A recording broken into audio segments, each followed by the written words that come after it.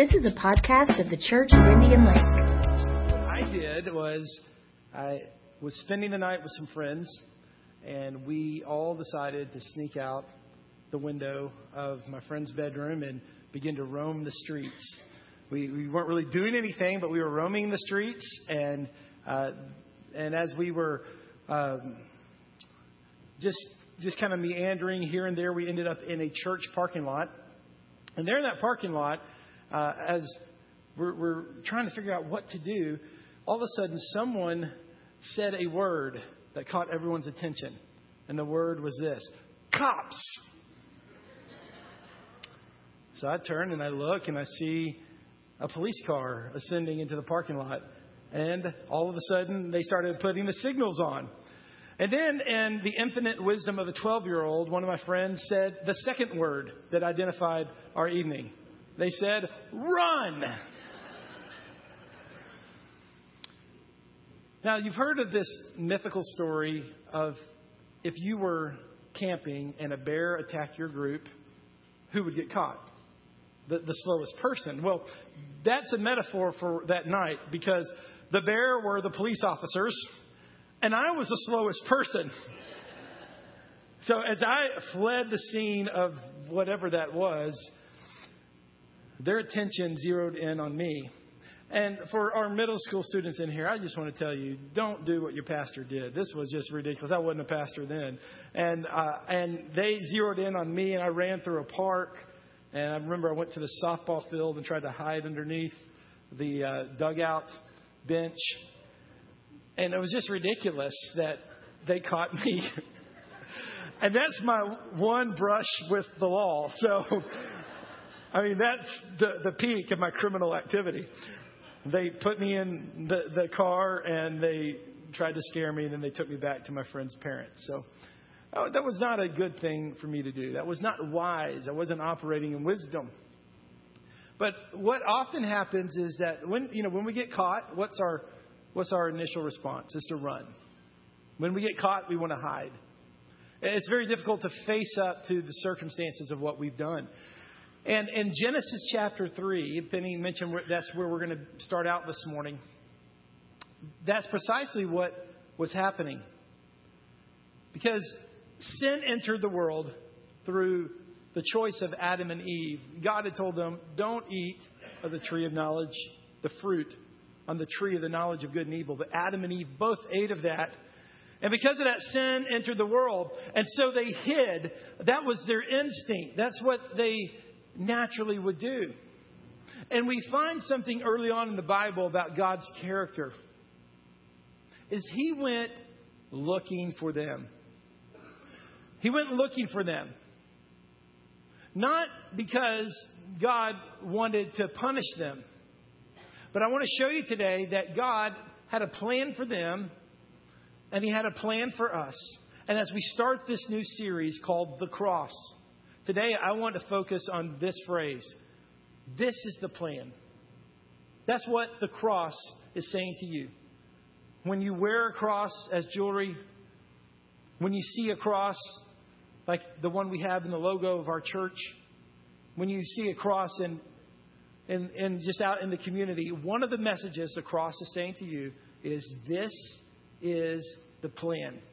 And we find this right at the beginning of the Bible, right in Genesis chapter 3. As Adam and Eve, our parents, were hiding from God, God was coming to them, and yes, He was going to assert consequences. Because there's always consequences to sin in this life. So for Eve, the consequence was this: that childbirth would be difficult, and that she would always have an awkward relationship with her husband, basically. For Adam, the consequence for him was this: work was now going to be difficult. Before sin entered the world, human beings had this wonderful relationship with the earth and the environment, that the soil produced fruit easily. The animals were tameable. But now, because of the consequences of bad choices, sin has entered the world, and work was going to be tough. it just wasn't always going to go easy. And so we've inherited this sinful nature like a disease. We've inherited it in this life. But thank God, through Jesus Christ, we know the one who has the cure. We know the one who has the plan. And so we're not victims of our sins. We're overcomers of our sin.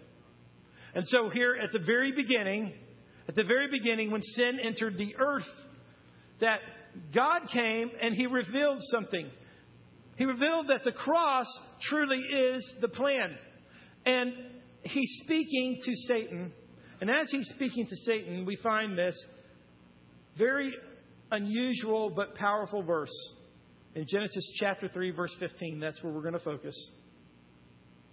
As God is speaking to Satan, He says it this way. He says, I will put enmity between you and the woman, and between your offspring and her offspring. He shall bruise your head, and you shall bruise his heel. So God is talking to Satan here. And He says, I will put enmity between you and the woman. This was the beginning of a war. This was the beginning of a conflict. This was the beginning of an epic battle. If we were writing the movie of humankind, this would be at the beginning. This is where the war began. You see, because in this scripture you see on the screen, this is the first gospel. Many people say this scripture was the first message of the gospel, which is the good news. It's the first time the plan of redemption was given. You could even look at this as an embryo of what the gospel message is. Within this scripture contains the DNA, contains the message of the gospel. And the people who first heard it probably didn't understand fully as we do today. But they did understand this, is that God was showing a plan. And He was saying, this is the plan. Here was the plan. The war was going to start between you, that's Satan, and the woman, and between your offspring, which is demonic powers, forces of evil, systems of sin, injustice, all the things of the world that are dark and horrible, all the things of the world that just make us sigh, wishing for a better place. The darkness around us, the injustice. All of those things are the offspring of Satan and her offspring, which is both us and also Jesus Christ. Jesus Christ, who was fully God and fully human. So Jesus had a lineage that went all the way back to Adam and Eve. He was fully God and He was fully human. And this battle here between your offspring, meaning demonic powers and evil, and her offspring, meaning us and Jesus, and He shall bruise your head. That word bruise means attack, attack, attack. He will attack your head. So let's imagine a serpent here on the ground. The serpent had already been cursed. The serpent had to now, since the enemy had personified the serpent, he was now going to be on the ground in the dust. And so now He says this, He, being Jesus, shall bruise, attack your head. Other versions say He will crush your head, and you shall bruise his heel. A complicated statement, but a statement that accompanies, that embodies the war that we're in, and also shows the work of the cross. Yes, Satan, because of his limited power, he does bruise the heel. He brings affliction to our lives. He brings difficult circumstances to our life. There's hardship in our life, and our heels are bruised. We know that at the cross, Jesus, who voluntarily gave up His life on the cross, He was attacked. He was damaged. He was voluntarily the curse of God, and Satan bruised His heel. But Jesus, because of the cross, crushed His head. Now, I don't want to disappoint you, but I'm not an expert at killing snakes. I see some really manly men out there. I know some of you out there, if there's a snake in your backyard, you're going to get the shovel and go kill the snake. I can just see that in your persona. I'm the guy that's going to call you to come over. But I do know this. Even though I'm not an expert at killing snakes, I know this, is that if you crush, attack, bruise the head of the snake, you got him. Because within the head is all the poison. Within the head of the snake is the venom. The head of the snake is the part you have to crush. It's the part you have to defeat. It's the part you have to conquer. Here's the first word I want you to observe today is this. Is how do we know this is the plan? Because of the design. This was the design of God. Ultimately, He didn't want Adam and Eve to sin. He didn't want you and I to sin. He doesn't want us to sin. He doesn't want us to make mistakes. He doesn't want us to rebel against God. But if we do, and when we do, when we make a mistake, when we make a sin, God is seeking after us. He is looking after us. And yes, even though there are consequences to the choices we make in this life, our Father is looking for us, and He has a plan. He says, this is the plan, and that plan always goes through the cross. The message that God wants you to hear today is that just like He had a plan for Adam and Eve, the moment they sinned, just as He had a plan for them the moment they made a mistake, so He has a plan for you to redeem you, a plan for you to get right with Him, and that is all in His design. The cross wasn't an accident. The cross wasn't plan B. The cross wasn't an afterthought. The cross wasn't just something God decided to use because His plan didn't work out the way He thought it would. And Satan somehow got the upper hand. And so God said, well, I guess I'll just use the cross.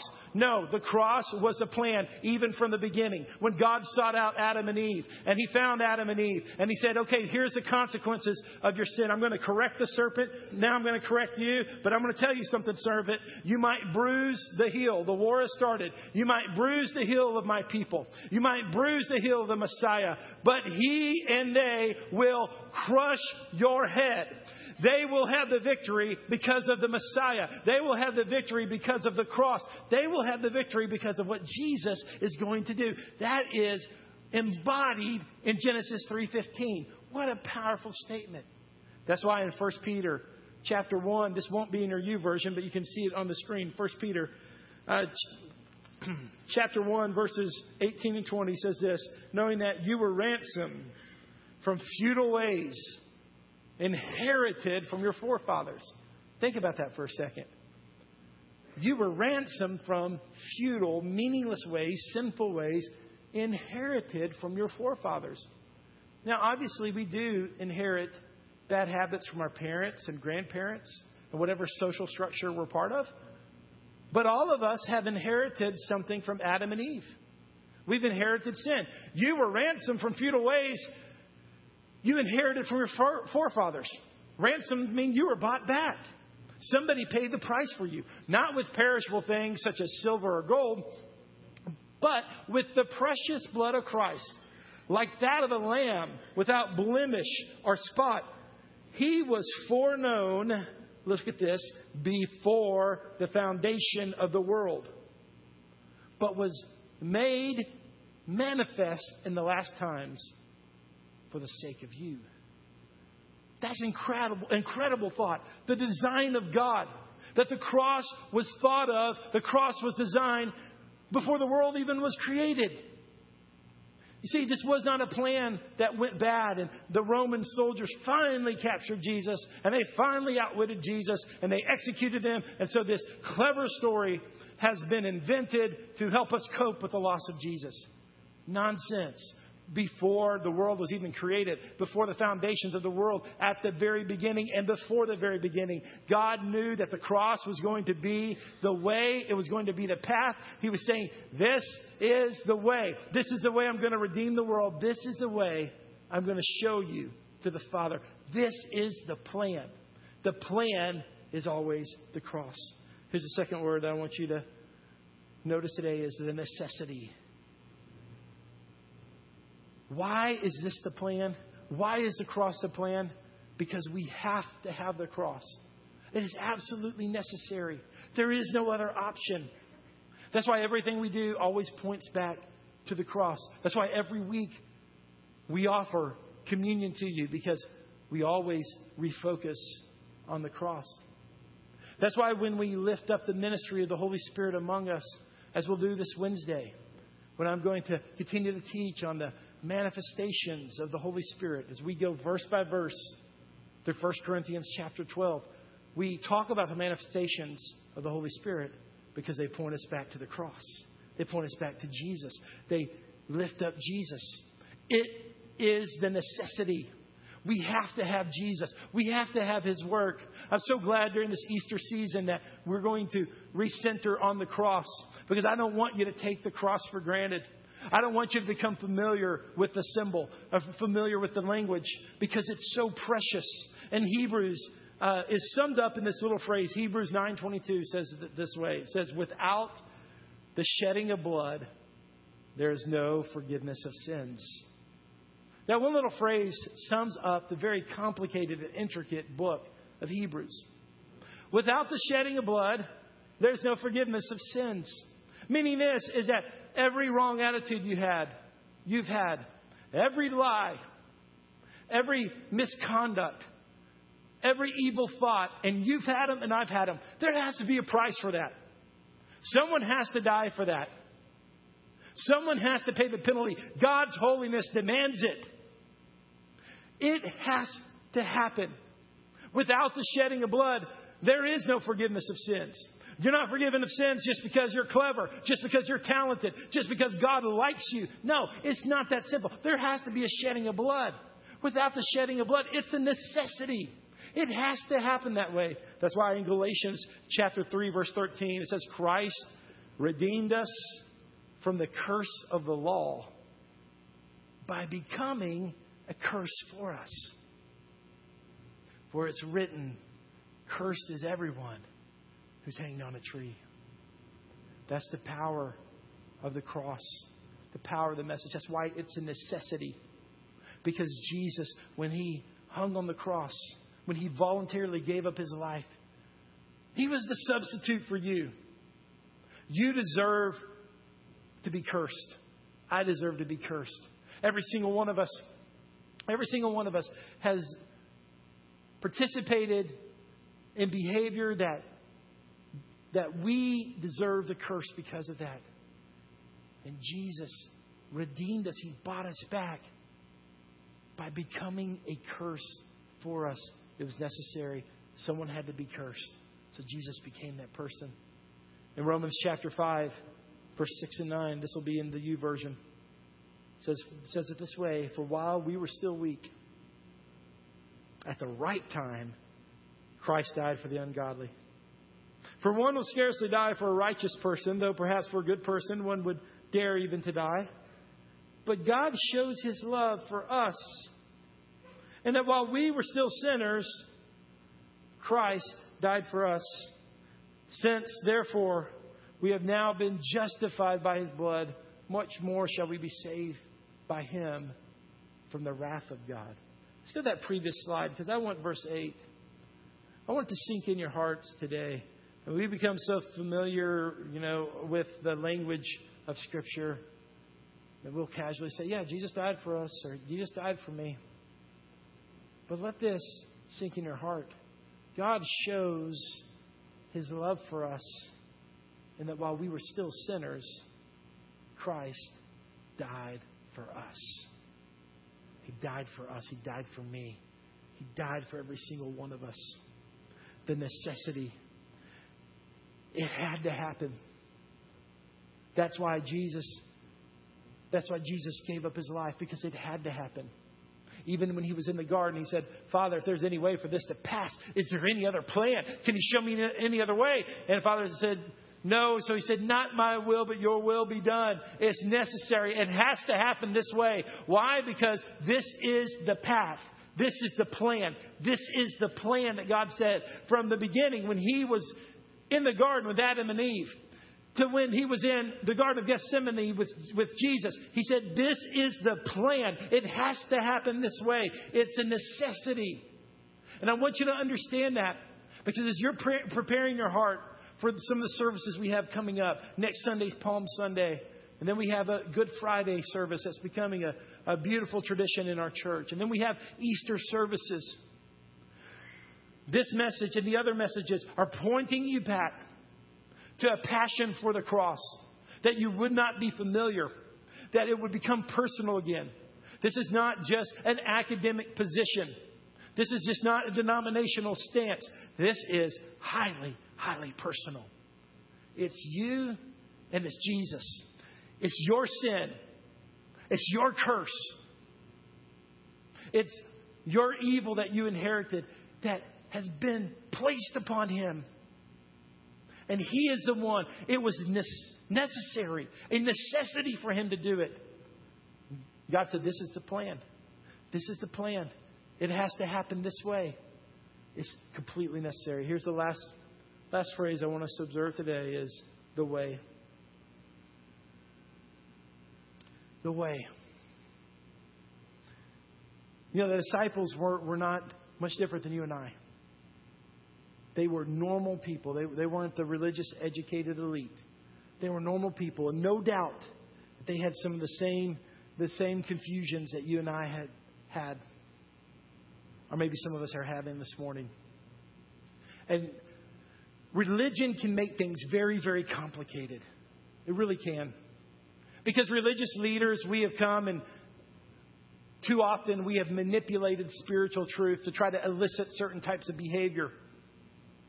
And in our pride, we try to determine who's going to hell and who's going to heaven and identify people in big groups. And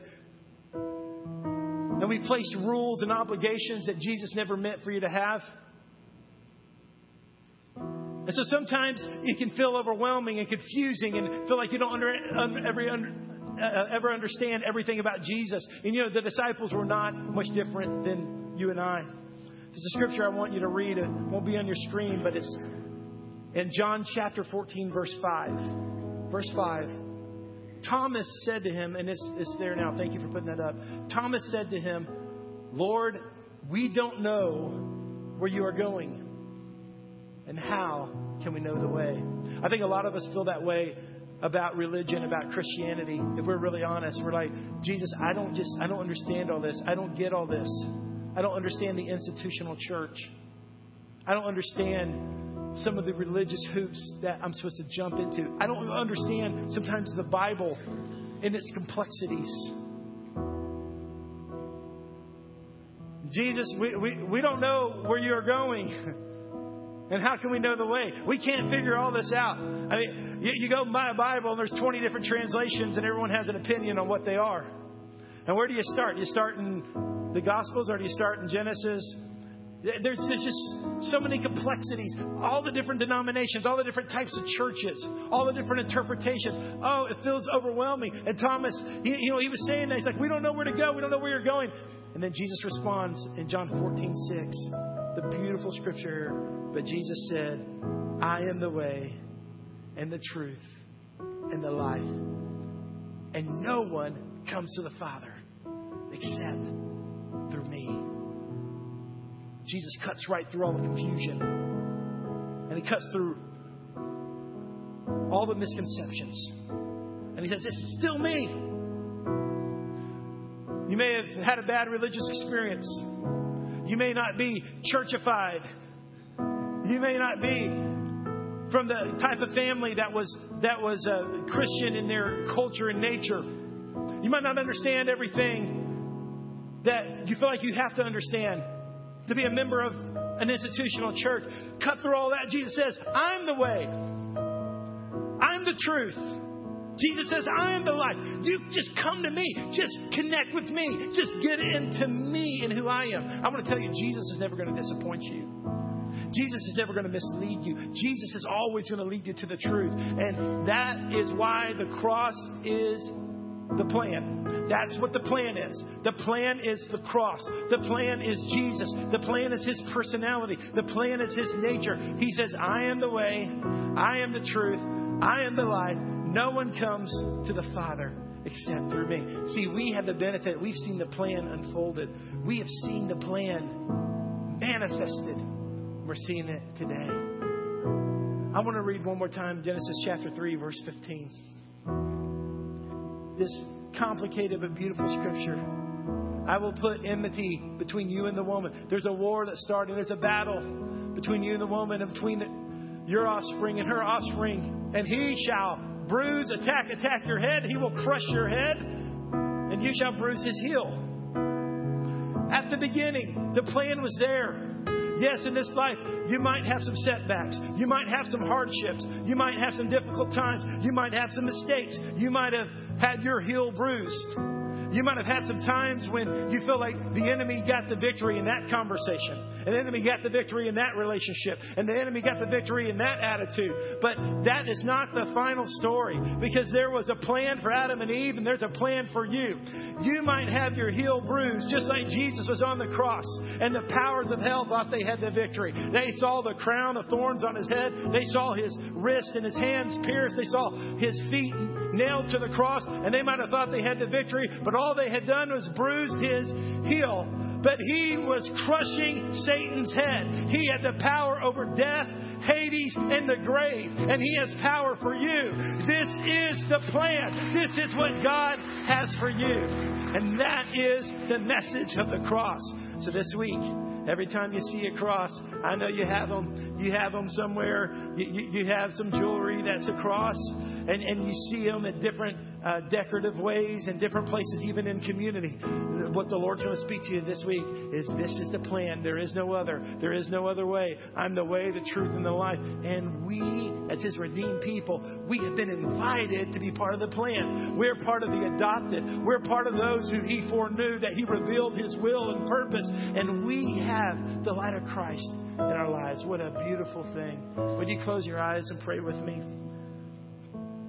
I thank you, Lord, for as we are looking at your cross, we know that it's foolishness to the world. It's a crazy idea. One man dying for all of mankind. That's foolishness. But Lord, when your Spirit comes, it's wisdom to us right now. You make it wise, Lord. It's the wisest statement ever. Christ crucified, Christ risen, Christ coming again. We thank you, Lord, for the revelation of that scripture. You personified it to us.